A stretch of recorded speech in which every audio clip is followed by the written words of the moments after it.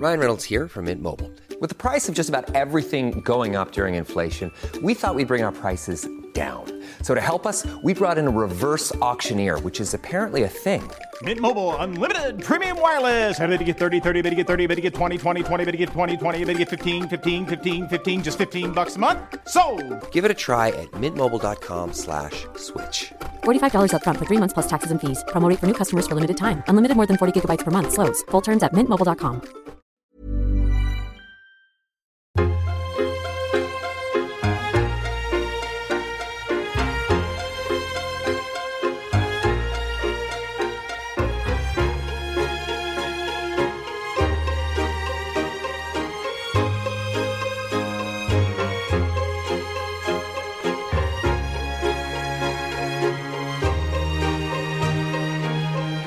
Hello and welcome back to Recall the Midwife. We are 3 super fans and each week we watch an episode and chat about it. This week we are watching and discussing Series 5, Episode 7. I'm Becky. I'm Alex. I'm Jen. A reminder that this week's episode deals with postnatal illness and contraceptive issues, so if those are ones you prefer to skip this time, we understand and hope you join us for the next one. In this week's episode, we meet 2 expectant mothers, Gina Maitland and Marguerite Blacker. Gina lives in a new tower block of apartments with all the modern amenities. She and her husband Leslie are expecting their first child together. Marguerite and her family are Bargees, a member of the gypsy community that is housed in barges on the river. Barbara and Phyllis care for Gina when she goes into labor. After giving birth, Gina reveals that Leslie and she got married after only 3 months of dating when they found out that Gina was pregnant. Gina has grown excited and invested in her new life during her pregnancy, but she fears Leslie wishes he was still single.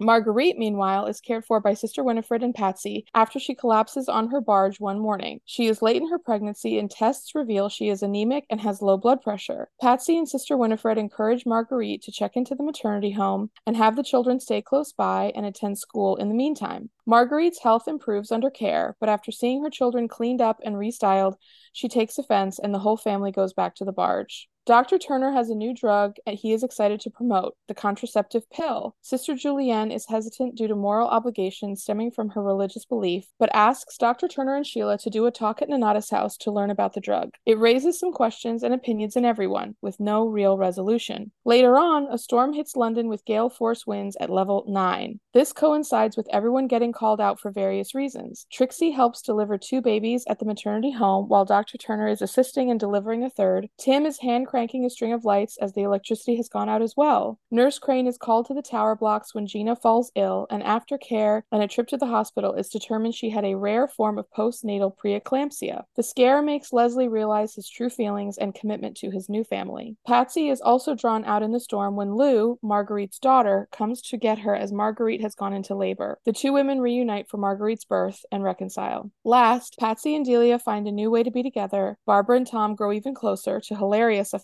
and a favorite returns to Nonnatus house. Sister Evangelina is back! Yay! Ooh! Can I just say, I really love a Storm episode. Like, if I was a writer of TV shows, I'd just make a Storm episode constantly. People would be like, can we stop having Storm episodes constantly on the show? I love a Storm. This just makes something so exciting about a Storm episode. Oh, the drama also, it's was quite cozy to watch. Yeah. Yeah, it was. Yeah, it really was. Also, Delia and Patsy waking up together. You guys, this was the most, I mean, this is too strong of a word because no one did anything, but like sex heavy episode in the whole series. Barbara and Tom are going at it. Nurse Crane is talking about a weekend like with a sergeant in World War I. Like that. I mean, everyone is like boffing everyone all over the town. And it's, I mean, again, it's like very tame. No one's seeing anything. It's all kind of in reference and intimation. But like, I mean, also the contraceptive pill. The whole thing is about premarital sex. I mean, this was a very big sex episode. And I've got a question that's more on the practicality. You know me, I'm constantly concerned about the rooms. But so why did the girls have to share if there was a room for Delia? Because why was Nurse Crane and Barbara sharing a room if there was another room for Delia to go in? Because there's another room for Sister Mary Cynthia to go in as well. There is no reason why they had to share, and it's annoying just saying. Also, how ideal I don't know. How ideal would it have been if Delia and Patsy were just sharing? Yeah, but then that's a bit mean on Trixie, isn't it? She was already sharing with her. Well, yeah, see, but this I was think Trixie would be happy to have a room to herself. Well, yeah, but probably not now. Now she's not drinking. When she was drinking, yeah, I bet she'd be loving it. But now she's not. She probably needs that. I She'll be a think- bit lonely because Patsy's not in there, I thought. Yeah. Also, I will say, like, Patsy's really running a risk by spending the night in Delia's room, because the thing is, like, they're all up and down all night because of their jobs and stuff. I just would be anxious that I would get caught. And like in this episode, like Patsy right at the beginning of the episode wakes up in Delia's bed, like gets up and leaves, like she sneaks back to her room with Trixie. But like then just as she's going into her door, like Barbara opens her door to come out and like presumably like go to the bathroom or something like that. She can get caught so easily. Well, to wave to Tom. Yeah, I know. Another like hot and heavy romance that's like really heating up this time. It can't be a very restful night's sleep. I don't think that's the purpose of them being in there. No. Well, if you Probably notice, not. Patsy was yawning right at the start because obviously she's had a heavy night, reading stories with Delia. Shall we do Mrs. Blacker, Daisy, Marguerite Blacker first? Sure. No, I thought her name was Daisy. It's Marguerite's a real name. Daisy's her name she uses. Oh, Right. I did hear Patsy saying like all the kids' names, and they were all these like really cutie poo names and stuff like that. But I didn't catch the Daisy for Marguerite. I mean, Marguerite enough was that's kind of a name in and of itself. Did you hear her talking about the barge names? Because I thought she was saying the kids' names, but she wasn't. She was just naming the barges. Oh no, Yeah. I did not put that together. I thought those were the kids' names, like Daisy, Luli, Poppy Lou, like No. Well, Sunshine, Daisy's Belle, the mum's all that. name. Lou is the eldest daughter's name, but the names she was Right. listing were the names of the barges. Because Oh, I okay. thought they made sense as children's names until it got to Golden Maid. And I was that like, makes sense. what the What, are you not calling your child Golden Maid? You know what it sounds like? It was You know up what? there for my daughter, but we were just like, oh, it's a bit too posh.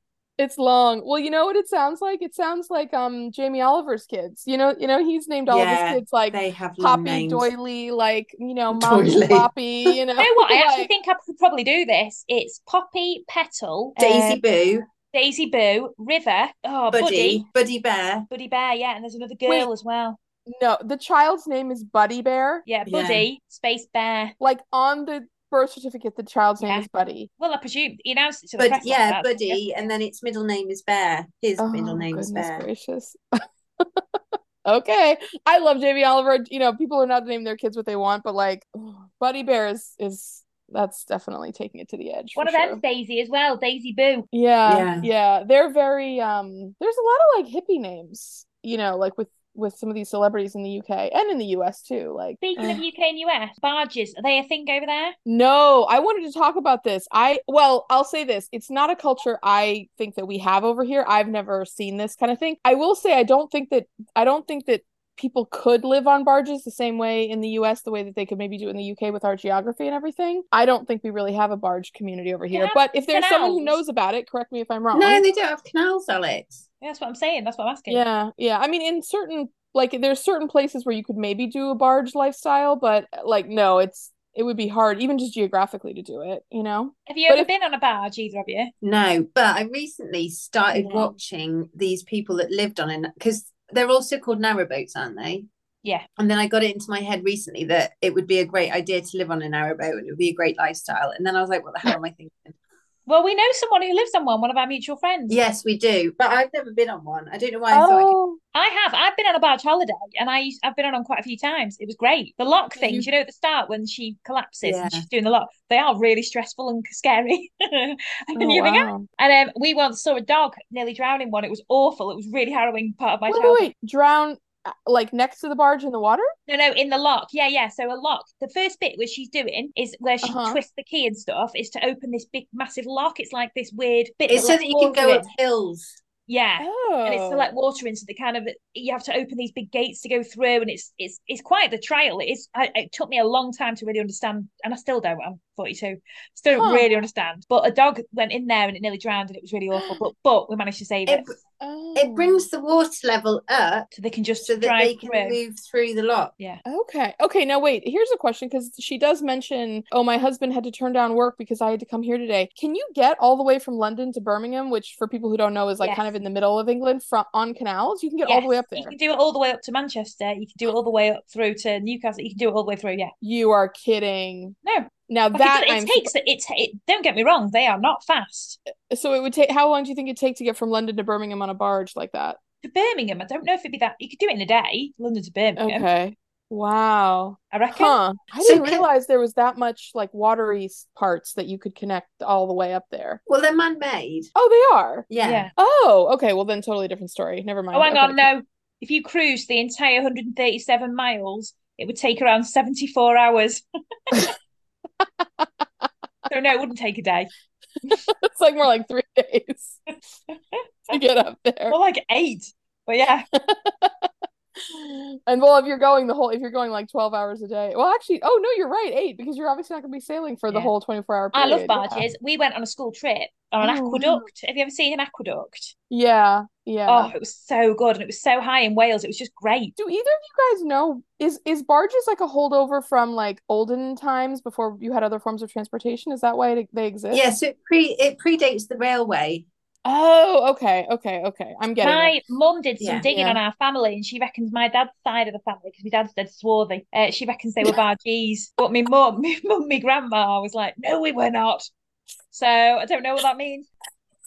So the word swarthy, I just pictured like one of those romance novels from the 80s where the guy has like a big shirt that's like ripped open and all these muscles and like arm hair and like a big belt and like hair and like he's just grabbing. Jen, you've seen my dad. If you think that about him, you know, you're deluded. But carry on. I meant the look of him, the darkness. He's very dark skin and dark hair. Think about your dad that way. You wouldn't be the first, Jen. Actually, you probably would. You probably would be the first, Jen. Picturing an ancestor from a long time ago. Oh God. I don't know why swarthy like really took me on a journey. Okay. I think. Do you remember that book that Sister Monica Joan read in the when she was having a cataracts done? Yes, I do. You've been reading a bit too much, many of them, or that one. I have been reading some of those, you guys. I got back into those not too long ago, and it's been actually quite fun, I have to tell you. Oh, well, anyways, that's a different podcast. So but Daisy lives on a barge with a family. She's got quite a lot of kids with a husband. yes. And they tend to, so when he goes for work, they tend to like take things places as well on the barges. So she's got all the kids, and Lou's the eldest at 11, and they've never been to school. She's not into any help from the state or anything. Yeah. I feel so sorry for Lou. Same. Lou really wants to live kind of quote in the normal world. Yeah. Well, they were well up for going to school, the kids. Oh, Yeah. I know. Yeah. Well, I liked it when, okay, so Marguerite gets a home visit basically from Patsy Well, she's and heavy Sister Winifred. pregnant and collapses first off. Right. So she goes to the hospital, she gets released, she goes home. Sassy and Winifred follow up at home, which is the barge. And then they say, oh, well, we'd really like it if you could come to clinic. So anyway, fast forward, she goes to clinic and she says, she does kind of the thing that some of the other patients have done where it's like, I'll only talk to this one nurse or whatever. So Sheila gets Patsy to come out and talk to her or whatever. And, they say, well, we'd really like you to go to the maternity home. And while you're there, like the kids can stay on land too. And like, they can go to school. And I got to give Marguerite credit. She turns to Lou and she says, well, what would you like to do? And Lou says school immediately. And she's like, okay, well, I guess that's decided or whatever. Do you know, Alex, when she got booked into the maternity home for bed rest, I thought of you. I was like, oh, Alex. Oh, I know. Another week where you're like, if only. I also thought of me. Also, how quiet was it? How quiet and lovely was it in the maternity home? Yeah, but it was literally the calm before the storm. It literally was. Literally, yeah. But wouldn't you love to have somebody walk up to you and give you like fuzzy nightgown and then like ask you how your breakfast should come out? You'd love that. Yes, I would. I didn't warm to. I'm going to call her Daisy. Yeah, I am. I didn't warm to her. She was a bit prickly. I'll give her that. I think that was the whole point. She was supposed to act as if, because obviously she wasn't into society's help. She was supposed to be seen as like an other kind of person who wasn't great at socialising with non. She took it too far. Sheila offered her an egg for breakfast, and she was like, "Well, I have bread." I was like, "For God's sake!" Yeah, but that's the point. I think it's to show that she's not about social nicety. She doesn't really mix in any circles. She doesn't know to have those social niceties. She's just with her and her family, that's it. Like people Well, probably get quite also- weird after just being with their family for a bit. I know we were after COVID. She's a really proud woman too. You know what I mean? Like she's proud of her life. She doesn't see anything wrong with it. She doesn't want other people kind of treating her less than just because of how she conducts herself and stuff. Which Yeah, I but do someone could get. literally say to me, "Oh, we have pig's trotters for breakfast," and I'd be like, "Oh, lovely," inwardly thinking, "Oh." I'd be like, I'm allergic or I'm a vegetarian. But Oh. bless his heart, Joe Blackett was a good one because he was the one who made her get checked out, and he was the one who made her go to the clinic. So I did Yeah. think, He was also the one who made her go work harder on the lock, though, when she was heavy yeah, pregnant. he was, to be fair. He was like, put your Put your back back into it, into it." Marguerite. Come on now. And she's like, oh, you know, like really bent then, over with her. So her big mum's tummy. collapsed, and he goes, "Go on, Lou, go and check on her, not you. Like, get out the barge, Lou, and go and check on her." You know what Lou is like though, which I thought about? Like Lou is kind of the opposite of some of our other like oldest daughter characters. Like, do you remember Morris Glennon who had the leg thing or whatever, and his daughter was Yeah. like so ready to like do the dressings and like wear the nurse's hat, and she was like, "This is my calling now," or whatever like that. Lou is the exact opposite of that. Like every time that someone says like, "Well, do you want to help mommy or whatever?" Like no one says that to her, but you know what I'm saying. She's like, no, I really don't. Can I go off with the other kids? Like, can I get out of here? Can I leave? Like, can I get my hair done? I don't want to do any of that. So yeah, I think Lou needed a little bit of a respite as well from some of this responsibility. So Daisy was in the maternity home. She kicked off because the kids smell of lousing stuff, Delousing lotion. delousing lotion, and she had like, you know, maternity home written on her bum basically, and she was just getting really annoyed about the whole situation. Didn't want to be there. Yeah. So Yeah. she had kind of kicked off and fell out with them, and then went back to her barge. But Yeah. She then was rude though. She was so rude when she said she wanted her clothes back, and everyone was like trying to persuade her to stay, and she's like, "Fetch them." I'm just like, that's not necessary. she was, but at the same time, Don't defend her, Alex. yeah, but if you're if you're angry and you lose your temper, now I don't know, I'm not naming names here, but if I know anyone who loses their temper, I'm just saying some people can just lose their temper and get a Yeah. bit angry sometimes. All Yeah. I'm saying is she just got a bit angry and people weren't listening to her, so she snapped. No, I would not be rude. I'd be irrational, yes, but not rude. Well, perhaps maybe an element of stubbornness was also at play here, and that stubbornness might telegraph. No, you can't persuade me. Although, can I just say that I loved Literally talking about stubbornness. You can't persuade me. but did anyone else pick on the expression that Patsy used? An ounce of prevention is worth a pound of cure. Yeah, Yes, I loved she it. said that. That's a good one. I've never heard that before, and I loved I'm gonna it. use it. Oh, we, you've we, never we should heard start that? using it. We should use it in No. everyday life. I've heard that a bunch of times. I wonder if that's a well, I mean, I think that was a pretty common saying, a little old fashioned, but pretty common. I wonder if you guys maybe just don't say it as much in the UK. No, we're just progressive over here. So anyway, Yes, the Brits are so progressive. Yes. with our canals. Anyway, so anyway, Whenever people think of Britain, they think of forward-thinking, future people, progressive to the max. Anyway, She's on then the barge. the storm hits. She's giving birth, or she goes into labour on the barge. Poor Lou's been like dragged in to help her mum give birth. Yeah, Yeah, and Marguerite even says, she's like, "Oh, I don't need anybody else. Lou will help me." And Lou's like, "No, I won't. No, I'm not." Lucy's face is like, Now, luckily, the community come together. So the Bargee community, they were lovely. Those women who came to They help. were. And they were just, I just love the fact that they were just, you know, I just thought it was so lovely. The way they were like, Yeah. you know, we don't know each other, but we do. We know the way. We know the ways. Right. They were the canal. opposite of Daisy. Yeah, they were. Well, it was very So like she seemed to ease with them. you can't excuse Daisy's behaviour on her lifestyle. Yeah, but what I'm saying is she was at ease with them. And they were at ease with her because they know each other's lifestyle, where she felt judged by the rest of Yeah, society. but they were lovely to Patsy when Patsy arrived. Also, wait, just can we like give Bex, I think your point is well made, but let's just give Daisy like a little moment here, because you can tell when like she is going into labor and she's sitting there and the dad is like, "Do you want me to call anybody? Like, do we want?" And she's like, "No." She's like, "Me and Nurse Mount had words. You know, we both know kind of what happened and everything." I sensed, now this is my perception, okay? I felt that she was having that thing that sometimes happens when, and I've been guilty of this, so I'm not singling anyone out. But like when you've kind of gone a bit too hard, and then you're like, oh, I don't like now. Like we're not in a fight, but like now, like I don't know how to kind of like repair the damage, even though like I really I can sympathize with this. Like once you calm down and you're like, oh, I really like was so mean, and like now I have to apologize, but I don't really know how, and I also feel awkward and embarrassed and everything like that because like da da da. And so I felt like when Patsy showed up after Lou ran and got her, that was her kind of time to be like, no, it's okay. Like yes, I did. You know, like she was a lot sweeter when Patsy came. Yeah, I agree. I think she felt a bit embarrassed about how she kind of kicked off in the maternity home, you know. And also then she sent Lou away with the other kids, and I really like that for Lou. Yeah, me too. And she had a baby girl who was so cute. Well done, Lou, for actually going to get Nurse Mount. Yes, 100%.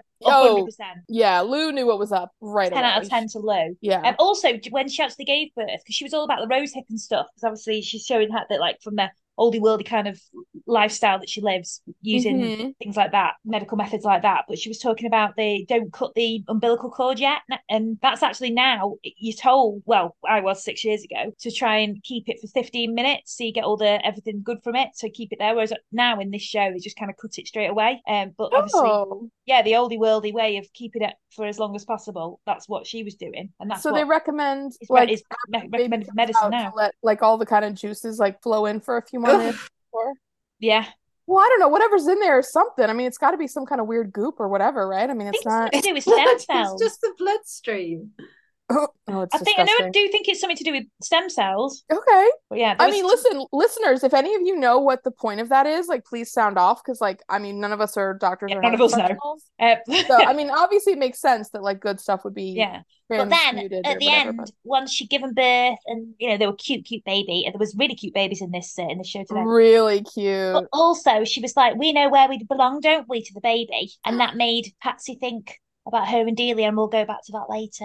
They never named the baby though, did they? No, they didn't. No, but it was a little girl, Golden. Right? Golden Maiden. Yeah. Golden Maid. Well, have you said before, Bex, a pretty name costs nothing. Chiquetta. Now. Okay, just if we're gonna move on, I just want to make one last point because we didn't cover it, and this is like kind of a more aesthetic thing. I loved the whole bargee world styling. Like, I love the hair, I love the clothes, I love the painting on the boats, like the interior decorating and everything. I thought it was all so cute and eclectic. Lou's outfit, she had that like stripy jumper that was all like different kind of knit, you know, stripes and everything, and like the flower, like different gold, white, red, green, you know, painting of like different things on the boat and everything. It just was very funky, folksy, like, you know, in a way that we don't see that often on the show, and I just thought it was like distinctive and I really liked it. And anyway, I just wanted to call it's still very much on vogue for barges right now to this day. There you go. I just had to shout it out because I just love that. I just love that like styling and like the look of that. It was definitely different than how, you know, people and families are portrayed on the show usually. Aesthetics. Yeah, that more like folksy, you know, funky kind of vibe. Well, you know, when you come over, when we record a podcast over here, we'll go to the canal. There's loads right near me. Oh, I'm sure. Yeah. I thought you were going to say we'll go on a barge holiday. We can go on a barge. We can do that too. We can go on a barge. Yeah, not the whole holiday. It's a bit long, but we'll do it for like a day. Maybe have like lunch on a barge, you know, and then just be like, okay, now we've had enough. There's one near me actually that does like, it's like a pirate ship thing, like a theme going on. Ooh, so not really the same aesthetic. No, but it's cool. And my mum's friend's daughter runs it, so you know. Is there a swarthy person? My dad could do it. Yeah, he can come. No. We'll leave and leave you two to it. Yeah, don't think my mum will be too happy, but you know, carry on. Don't want that. I'm sorry. Are you rejecting my dad? Sorry, I made a joke about it. Right, shall we go on to the other bit? Oh, yes. Well, shall we cover the launch of the contraceptive pill? Because then I think that nicely ties into Gina and Leslie's story. Okay. Oh, good point.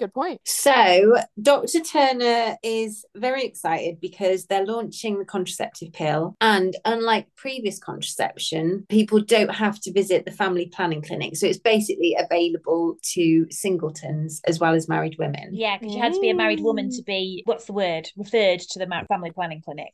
Mm-hmm. But Sister Julienne struggles. Now, I'm a bit disappointed with Sheila here because obviously Dr. Turner's very liberal, but Sheila was a bit slow after being a nun for so long to actually realise that it was a bit of a moral dilemma for Sister Julienne. Do you think she didn't realise, or do you think she was hoping it wasn't, and she'd kind of not thought about it Well, that they way. made it look like she didn't realise, didn't they? Mm. Because she seemed a bit embarrassed, and then she was like lemon puff, and then she was like, "Is there anything plainer?" Like, this you did used to be in this lifestyle for a long, long time. Yeah. I think Sister Julienne was a bit curt with her, wasn't she? To me, the comment about like, do you have anything plainer is like the closest Sister Julienne has ever gotten to like throwing shade. Like to me, I feel like 100%.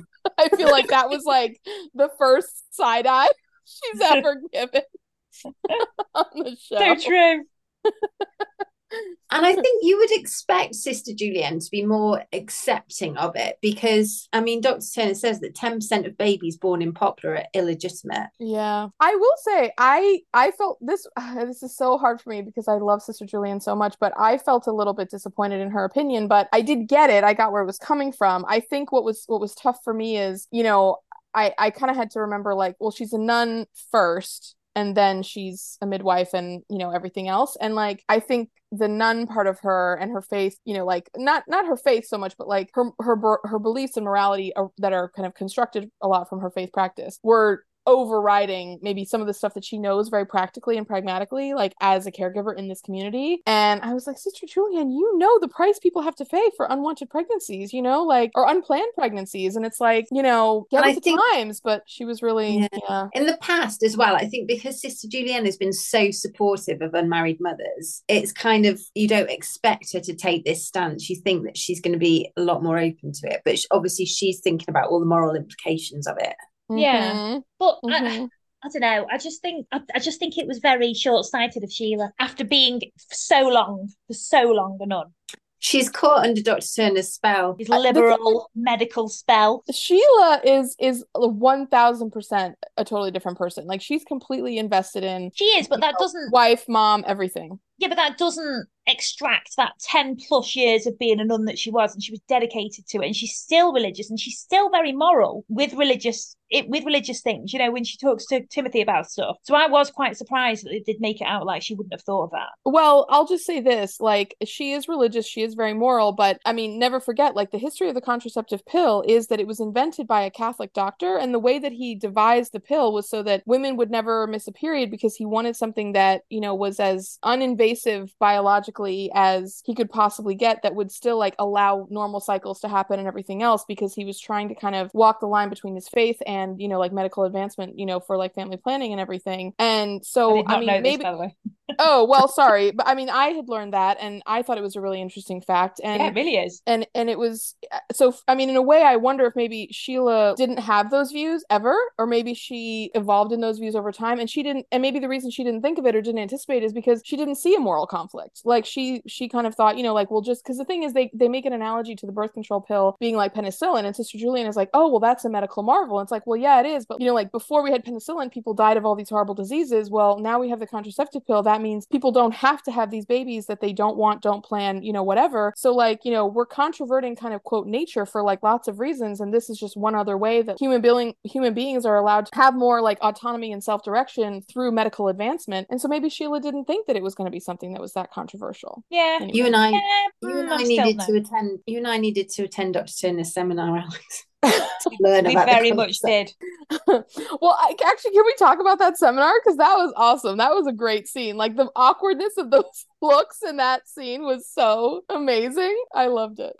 Well, Tom's been caught out because he was visiting Barbara. Oh no, It was the previous night that he was caught out because he was visiting Barbara, and then he's invited to the seminar to give a Christian. Well, so let's talk about Tom being caught out. So first off, Tom and Barbara were listening to Teach Me Tiger by April Stevens, which was banned from loads of US radio stations. Oh, yeah. I didn't realize that.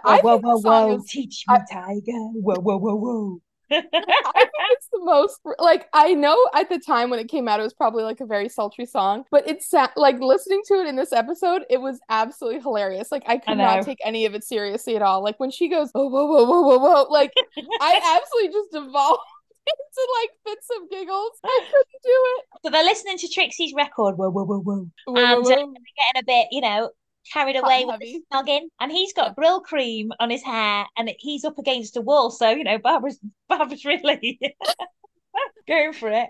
And anyway, then the nuns walk in, but they don't see them kissing. But the nuns walk in, like, "You here for Tom?" And he's like, "Oh yeah, yes, I am." No.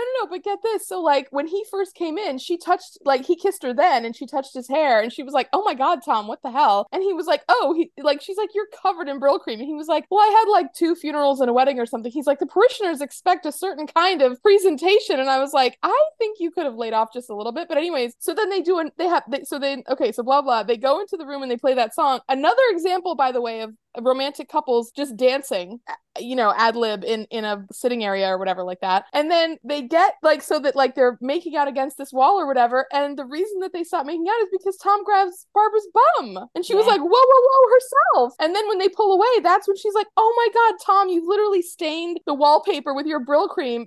And she starts rubbing it. And then the part where the stain is on the wall, and she's like, "It's just getting shinier." Yeah, but then so fast forward to the nuns coming in, him going to Compline with them all that. Then they're sat down having like tea or whatever out around it, and everyone's like, "What's that on the wall?" And Barbara's like, What thing?" Like this stain, and she's like, "Perhaps it's an optical illusion." Also, can we just laugh at like what they said it was? One of them, I think it was Sister Winifred, that was like, "I hope it's not damp." Barbara was like, "I don't think you're really seeing anything. I think it's just a shadow." And then Sister Monica Joan thinks it's like a ghost that's manifesting. She thinks it's a manifestation. To be fair, it is of his horniness. But then what I don't get is Nurse Crane says it smells very masculine and it's 6 foot up the wall. Yeah. Why did nobody put 2 and 2 together? Because I feel like straight after that, Sister Julienne was like, "I want you all to meet." It went quite serious for her talking about this lecture session, whatever. And then Trixie was like, "I can't make it," and then it kind of got. So Barbara was really relieved at that point. But then so they had the actual meeting at Nonata's house, and Tom was invited as some sort of moral compass to do with the morality. Oh God, as if, really. And it was just really awkward. And then so they were all talking, and Sister Evangelina was there looking at him to be this like beacon of hope for. No, not Sister Evangelina. Sister Juliet. Why do I always mix them up? And it's because she's on my mind. My favourite bit was when Nurse Crane said, "Excuse me, sister, may I see penis?" It's like my daughter. She says, "Excuse, can I have permission to swear?" I'm like, no. Why would she need permission to swear? I know she wants to ask if it's a swear word. So she's like, she wants to ask if it's a swear word. So do I have permission to swear? Oh, okay. Like, no, you don't. Oh, okay. I thought she was gonna say like, "Do I have permission to swear?" And then if you said yes, she'd be like, "Bleep, bleep, bleep, bleep." Like she would just start cussing for just like no reason. No, she thought "blummin" was a swear word, and I was like, "It's not, mate." Anyway.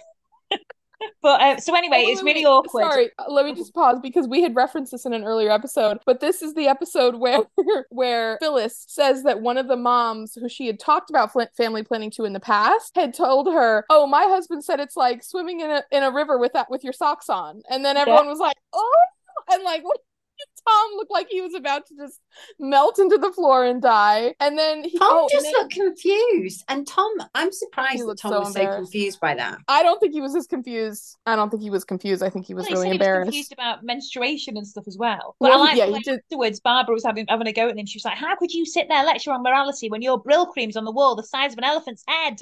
Yeah, and you were grabbing my butt like less than 24 hours ago. Yeah. I love that Barbara stood up to him. Oh yeah.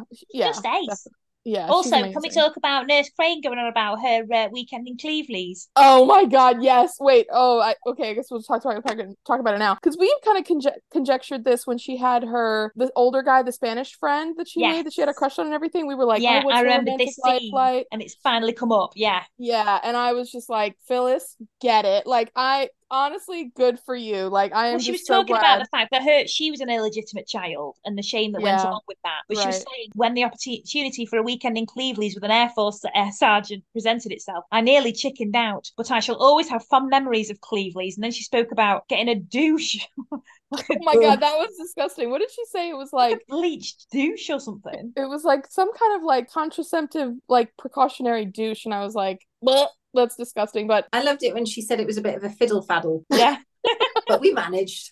Wait, the douche or the man that she was? The douche. Hey, I'm Ryan Reynolds. At Mint Mobile, we like to do the opposite of what Big Wireless does. They charge you a lot. We charge you a little. So naturally, when they announced they'd be raising their prices due to inflation, we decided to deflate our prices due to not hating you.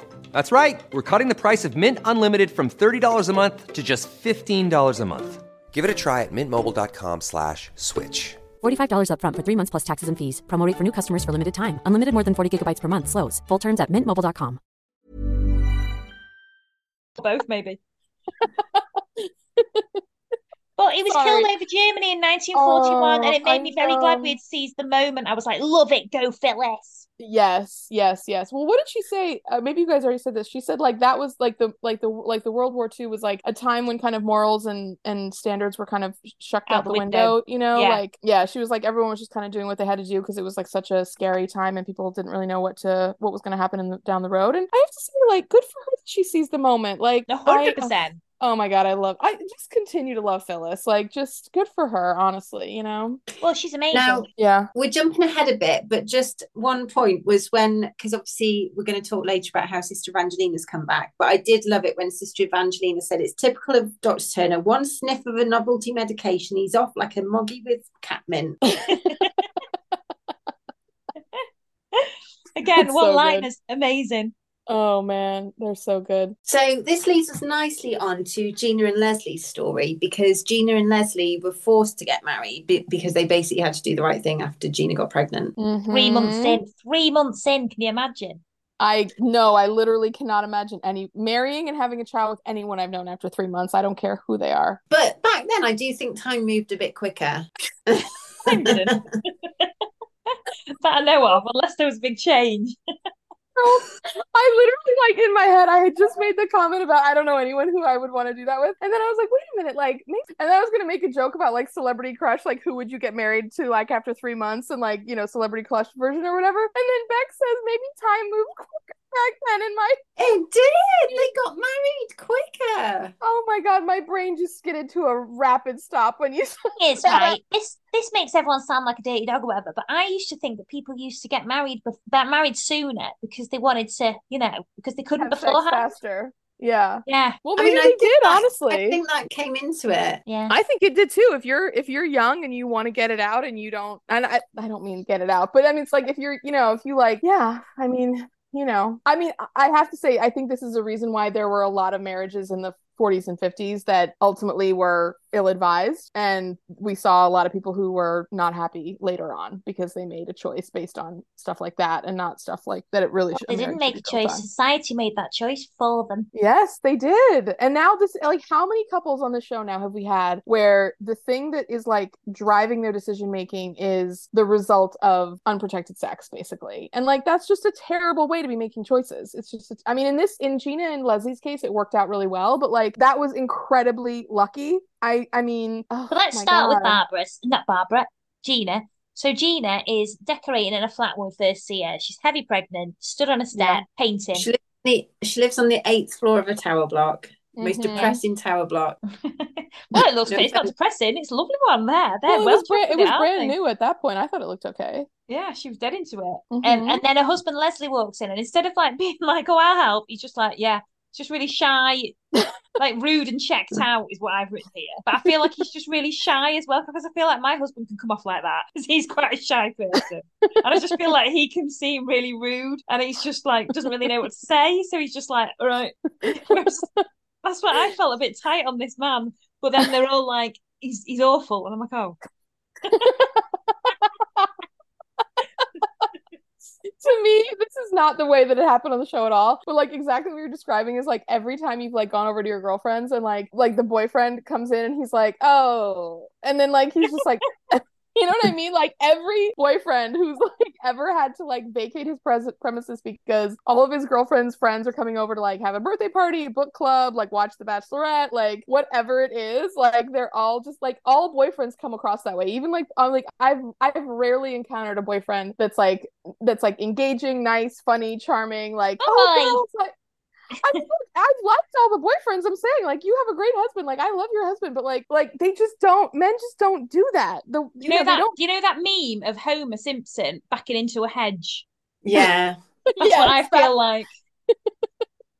And also, I feel like, or that's what you feel like your husband is like.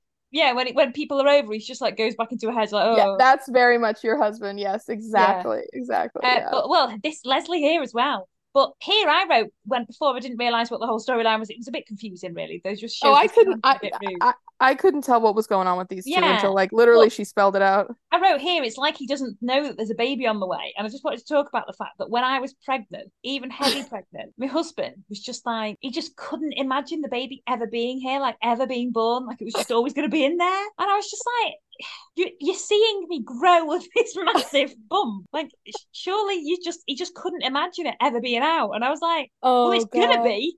Imagine. Start imagining. We've got a friend, Alex, whose younger sister got pregnant, and her mum was helping. Like, you get the hospital list of what you need in your hospital bag, and she was helping her getting ready for the baby, wasn't she? Yeah. And she was going through what they needed to get for the baby, and I don't know how many baby grows you have to have, like, for the hospital, but literally that was what she'd got. All she'd got was the stuff that was on the hospital bag list. And her mum was like, but you need more than this because you need it just for the rest of the baby's life. Yeah. And how old was this person when they had this baby? Do you remember?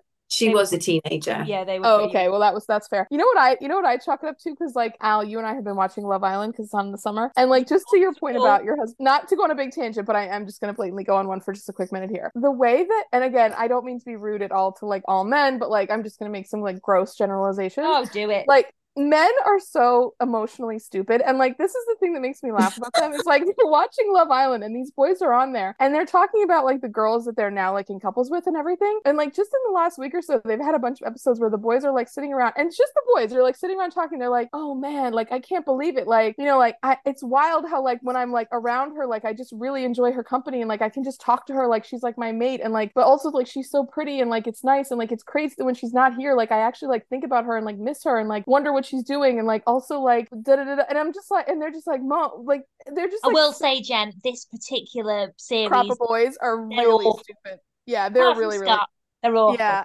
but the thing is, like, I just sometimes feel like, I mean, again, like, no shade to your husband because obviously he's a great husband and dad or whatever, but like, I just sometimes feel like men are so clueless, and it's like they say things, and it's like, are you a human being? Like, do you feel feelings? Like, how have you like gotten this far in life, and you like literally are so mystified by just like all of this stuff, and it's just wild to me. Like, I just feel like it just makes me laugh. Well, luckily in this storyline, she has another boy. She has a son, so another boy to bring into the emotionally. Actually, to give Leslie a little bit of credit, didn't he say that they had talked about the baby name, and he was like, "I'd really like it to be named Robert after like my dad or something." After his uncle, yeah.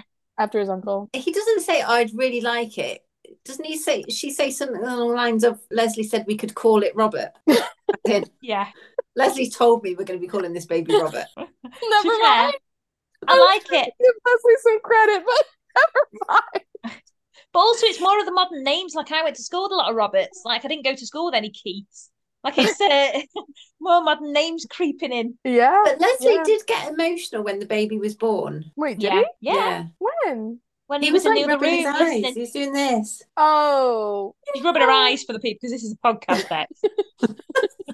Bex was he was either emotional or he was just really tired because they woke him up early. Well, he did get woken up, but then he was asleep. So yeah, I thought he was a bit. Oh no, he was rubbing his eyes because he'd fallen asleep. No. When the actual baby was born, I think he was emotional. Yeah. Oh, okay. He was awake. Okay. I mean, emotional. Yeah, he wasn't like that emotional, but he did have some emotions. Sure. So then the storm hit, the same amazing storm. Yeah. And she'd had the baby and everything was fine, but then she started feeling a bit unwell, and then the storm hit, and he rang Nonnatus house because he was good there as well. He was going to make sure it wasn't just like, oh, you just got to make sure. He did actually, Yeah, but she goes off to the bathroom. She comes back and says that she can see flashing lights. At this point, the lights are starting to flicker because the electricity's going off.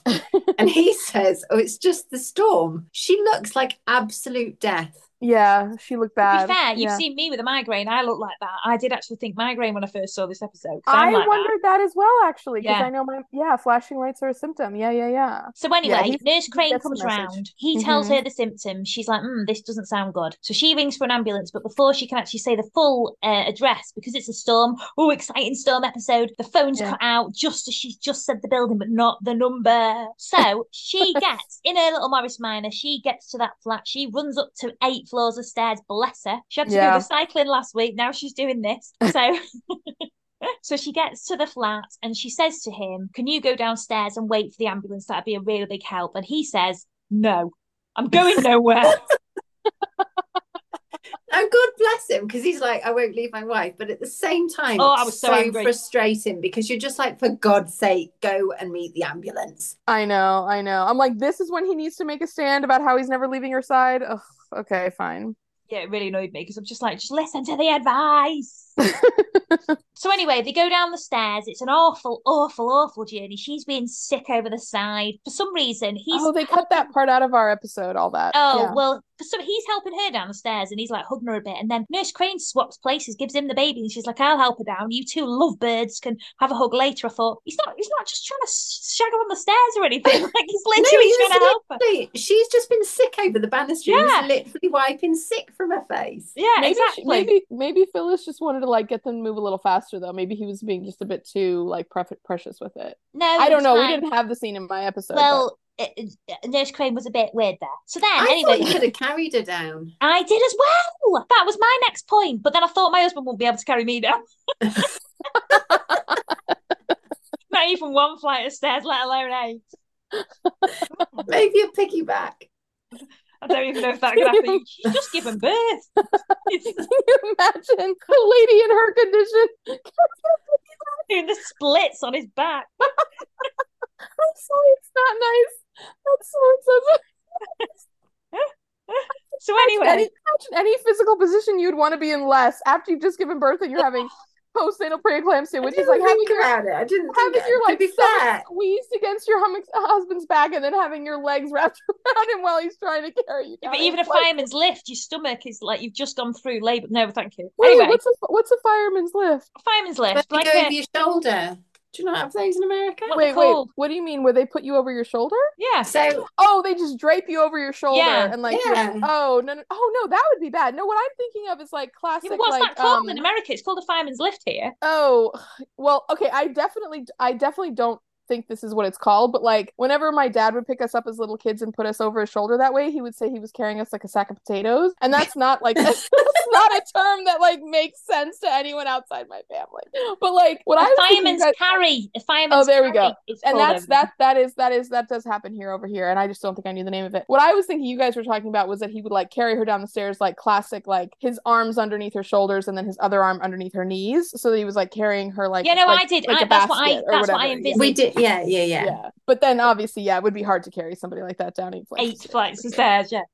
Even one flight, my God. Exactly. I mean, anyway, she got down without fainting or something. I wouldn't have been in a well. I wouldn't have been able to get down there either. No. But she did, and then they got into the ambulance, and Nurse Crane was like, "I'll follow you," and she looked really scared, and she was like, "You don't need me. You've got him, and he knows how to take care of his family." I thought, what? Where has this come from? Where's this weird? Oh yeah, but he now knows. Miraculously, he cares and he knows, and he's fine about marrying you 3 months after having, Yeah, but it's one of those situations where you don't know what you've got till you nearly lose it. Yeah, maybe. It just confused me a bit. It was a bit like the Roseanne Dawlish story. It did confuse me a bit, this one. It was a bit like they didn't make it clear enough that he was struggling, or like if they'd have had like him being like talking to his friend or something saying, "I'm just really struggling to accept." I don't know.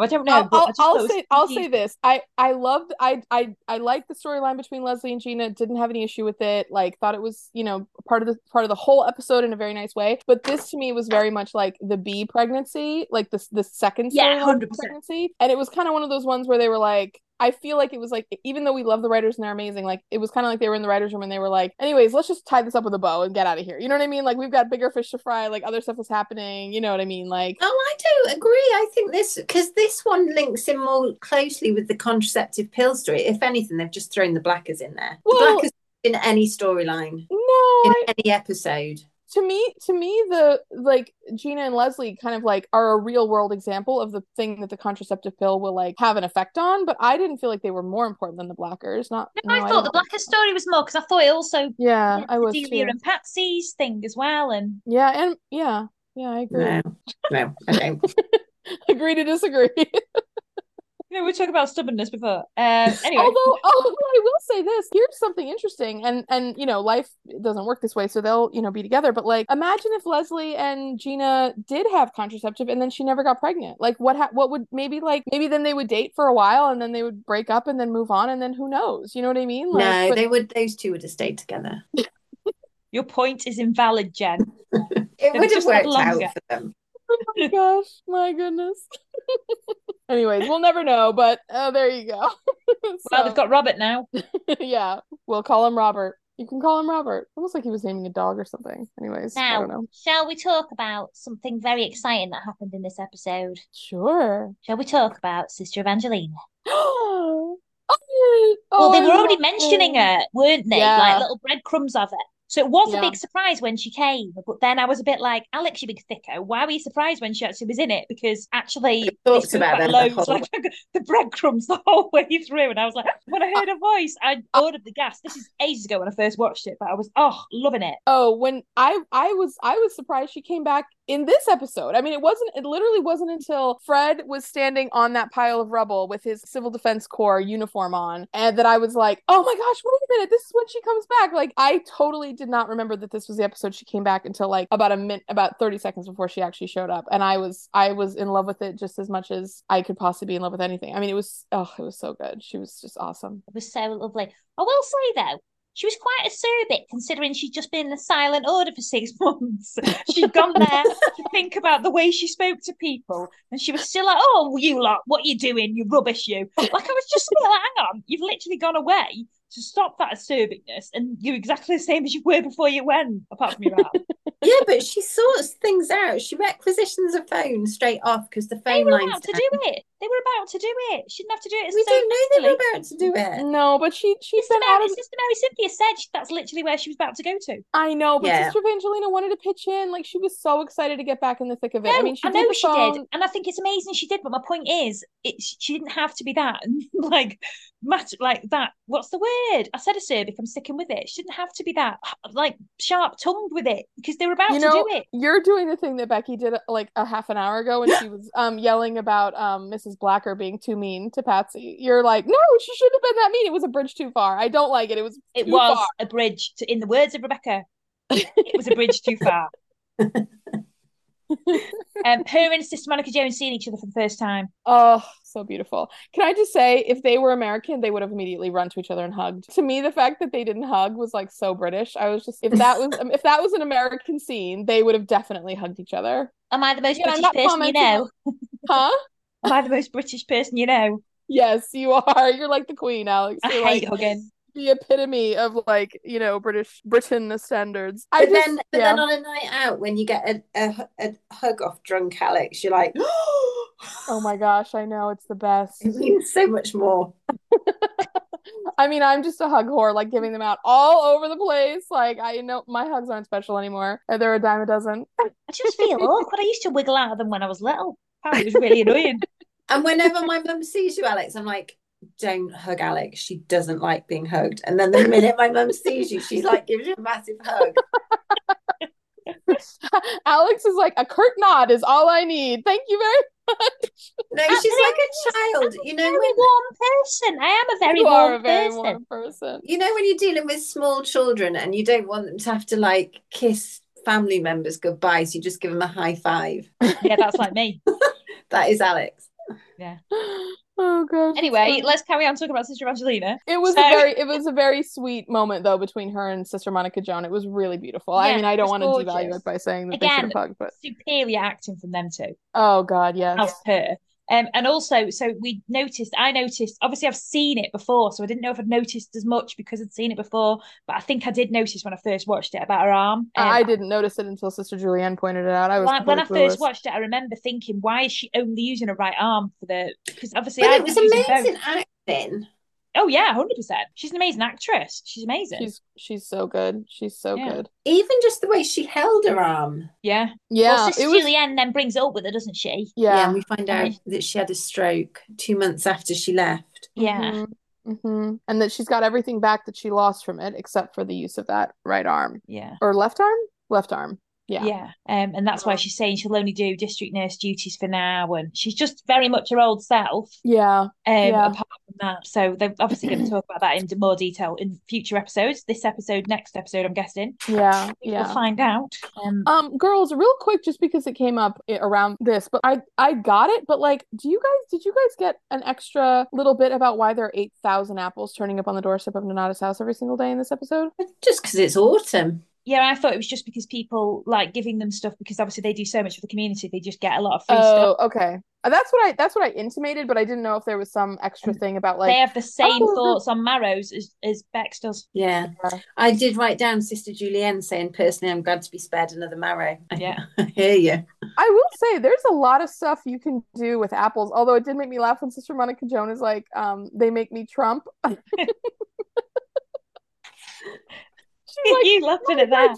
My digestive like wind or whatever. I don't remember exactly what she says, but she says something about that, and I was just like, do you know what else? One of the very last scenes was Sister Evangelina eating an apple, and the pure joy that she evoked from that scene from eating an apple was amazing. I was just like, how did you act that well just eating an apple? I'm telling you, these women on this show are so freaking talented. Like, all of them. I mean, and this is the thing, like, okay, like a couple weeks ago, like I made a comment about Tom's acting, like, you know, Jack Ashton. He's a great actor. But the thing is, you can be a great actor on this show and you can still get out acted by a mile by some of these women. I mean, like, I'm sorry, but it's like the fact that we've all seen many of them in other roles and they still 1000% embody these characters they're just so good. Like they don't seem like, they just seem like they literally walk in and just say all of this stuff. Like they never seem like they're trying hard to evoke like, anything. The scene with Sister Monica Joan and Sister Evangelina, they just looked at each other. I know. And it was amazing.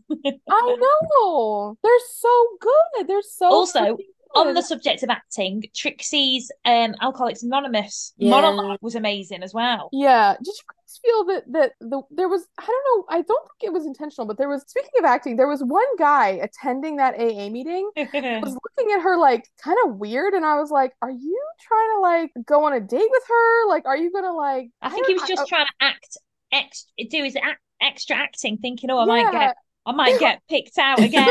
I might get picked for Complin. Yeah. It's just a little too much. I was like the way he was, like, all the other people around the thing were like, you know, like, yeah, you know, like relating to her in like a really normal way, but he just was like leaning forward and like grinning in this strange way, and I was like, he was very smiley. Well, I just was like, are we gonna see you again? Like, are you like some kind of like weird creepo that's gonna come out of the woodwork later? I don't know. I thought it was a bit of a weird scene as well, because obviously it was just so out of the rest of the show. Like, I know why they've done it, because obviously they're saying at the start that Patsy's spending all the time with Delia and that she's feeling, and obviously there's more scenes to come because of this. So obviously they're building up to something, but I just thought it was a very like just thrown in the middle there. Great acting again. Like, don't get me wrong, amazing.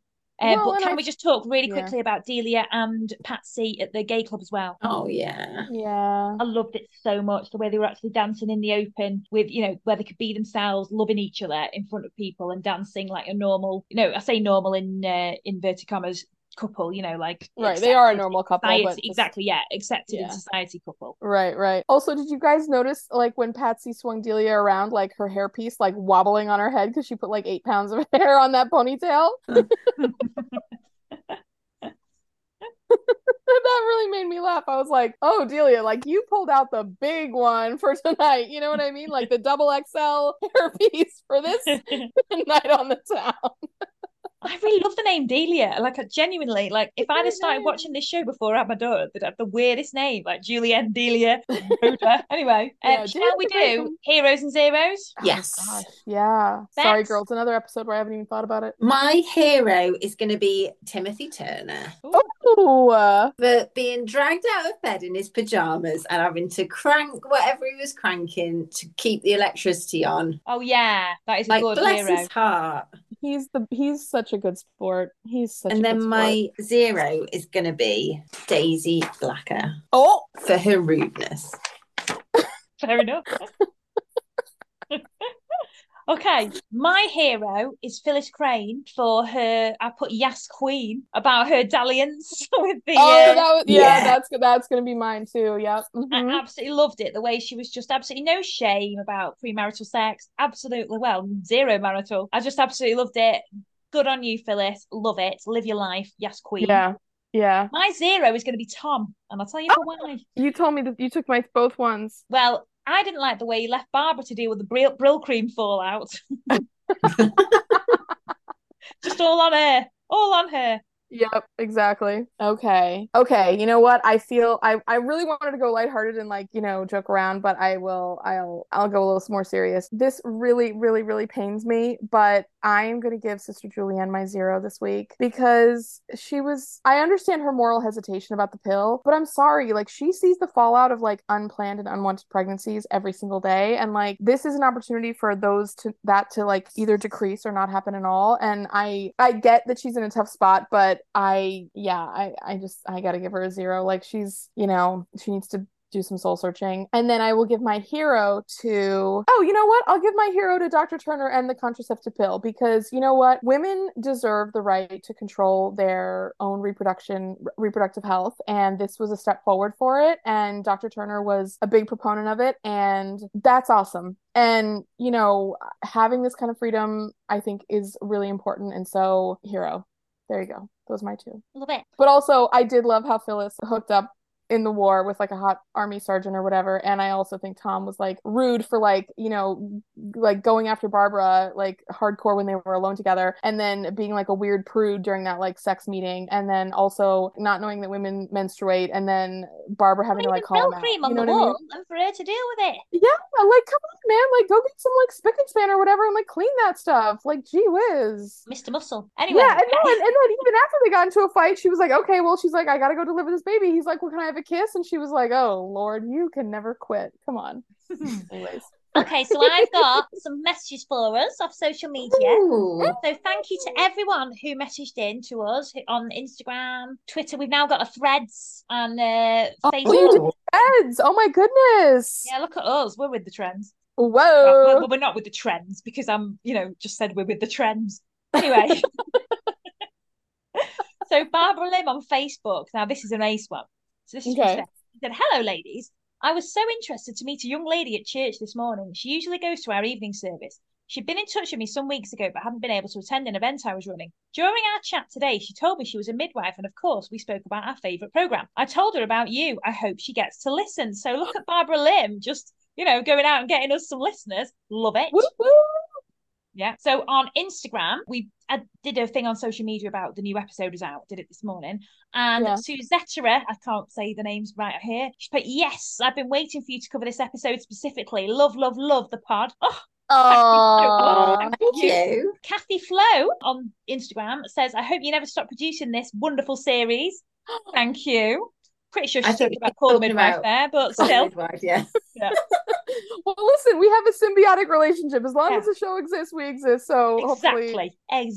Yes, now this one is from, I'm going to see Diassi. They're all names are weird on Instagram. You never know who's who. Oh yeah, everyone's got us. This is obviously up to me. You guys are so funny. I love when you get off on tangents about what is different between the US and England. Peanut butter and jelly is yummy, lol. And I've said, well, me and Bex will try it on the next listener's special. So I've roped you in there, Bex. I'll have a peanut butter and jelly on the listener special too, just for fun, because I love peanut butter and jelly. Oh, okay, that's fine. Someone else here says, hello, I'm Amanda. I'm a big fan of your podcast, also a big fan of the show. I've watched the seasons multiple times. Same, girl. Same, Amanda. Yes. Thank you so much. Now, someone here, I think we might know them. I think it might be your mum, Jen. She says, the best Call the Midwife podcast.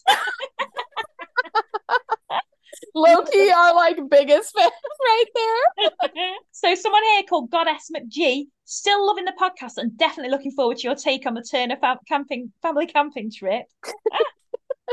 Love it, love it, love it. We've had so much love. Thank you so much, everyone. Someone here, Pink Kitty Kels 85, says new to your podcast and loving it, ladies.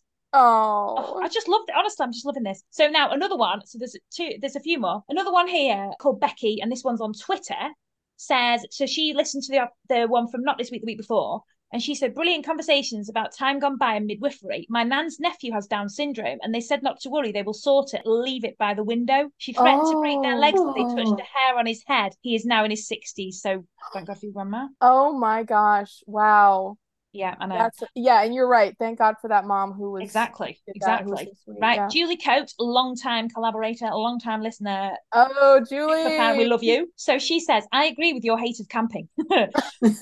When I was a teenager, our church group went camping every summer. My sleeping bag always ended up on top of a tree root, but I love peanut butter. Jen has mentioned she grew up near Boston, Massachusetts. I did too. Has she ever had the state sandwich, a fluffernutter? I have had a fluffernutter. Julie! Oh my God, Julie. You and I What's are really... What's a fluffernutter? Oh, okay. So fluffernutter is usually, I mean, the way I think about it, the most classic is like really like Wonder Bread, like white bread, and then you do a nice thick layer of peanut butter and then marshmallow fluff. Do you guys know what marshmallow fluff is? Oh no, not into that. And it's so freaking delicious. I'm sorry, but oh my God. I mean, it's like now it's sweet. It's sweet for sure, but fluffernutter, yeah. I mean, I think you either that one I could see you more like if you're not into it or whatever, but oh man, I love fluffernutters. I don't think I've had one in solidly decades, but Julie. Well, we've got another one. I had someone else before say that they absolutely hate peanut butter and it makes them feel sick the thought of it. I mean, okay, sure. Well, she used to work in food as well. I'm trying to find the message, but she used to work in like food, and she was like, I used to say I was allergic to it.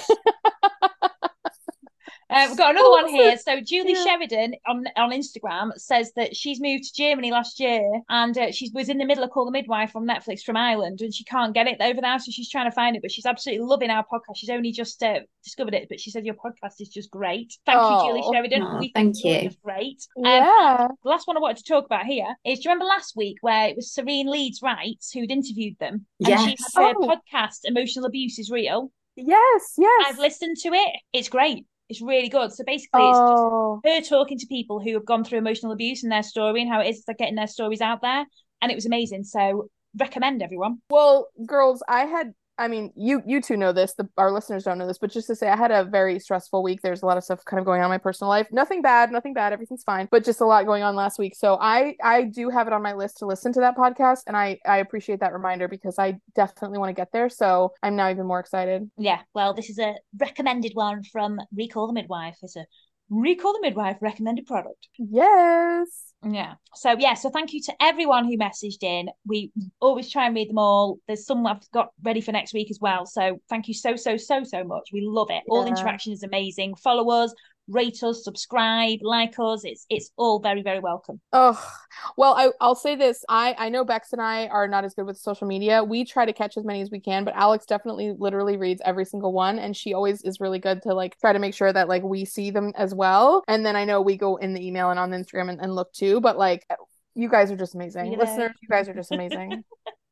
Also, I love just like the funny things people say and like the questions they ask and like the opinions they give. Like the lady who was just like, yep, I also hate camping. Okay, bye.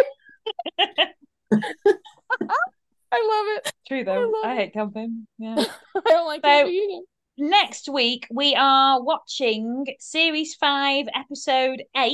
Yeah. Yes. This is the last one before the Christmas special, is that right? Yes. So if you want to listen along with us, watch it first. It makes it so you understand what we're going on about. And then it really does help. Listen along with us. That would be fantastic. And if you have any questions for us or anything you want us to talk about or anything at all, send it in to us. Follow us on Instagram, Twitter, Threads, YouTube, Facebook. There's loads of different Facebook groups out there that we're members of as well. So just drop us a line. We've got the email. You can leave a review on Apple Podcasts or any podcast platform. Yeah, that you listen. So hopefully we'll see you next week, or you'll hear us. Yeah, definitely. One of the two of those things will happen. Yeah. Okay, bye-bye. Bye.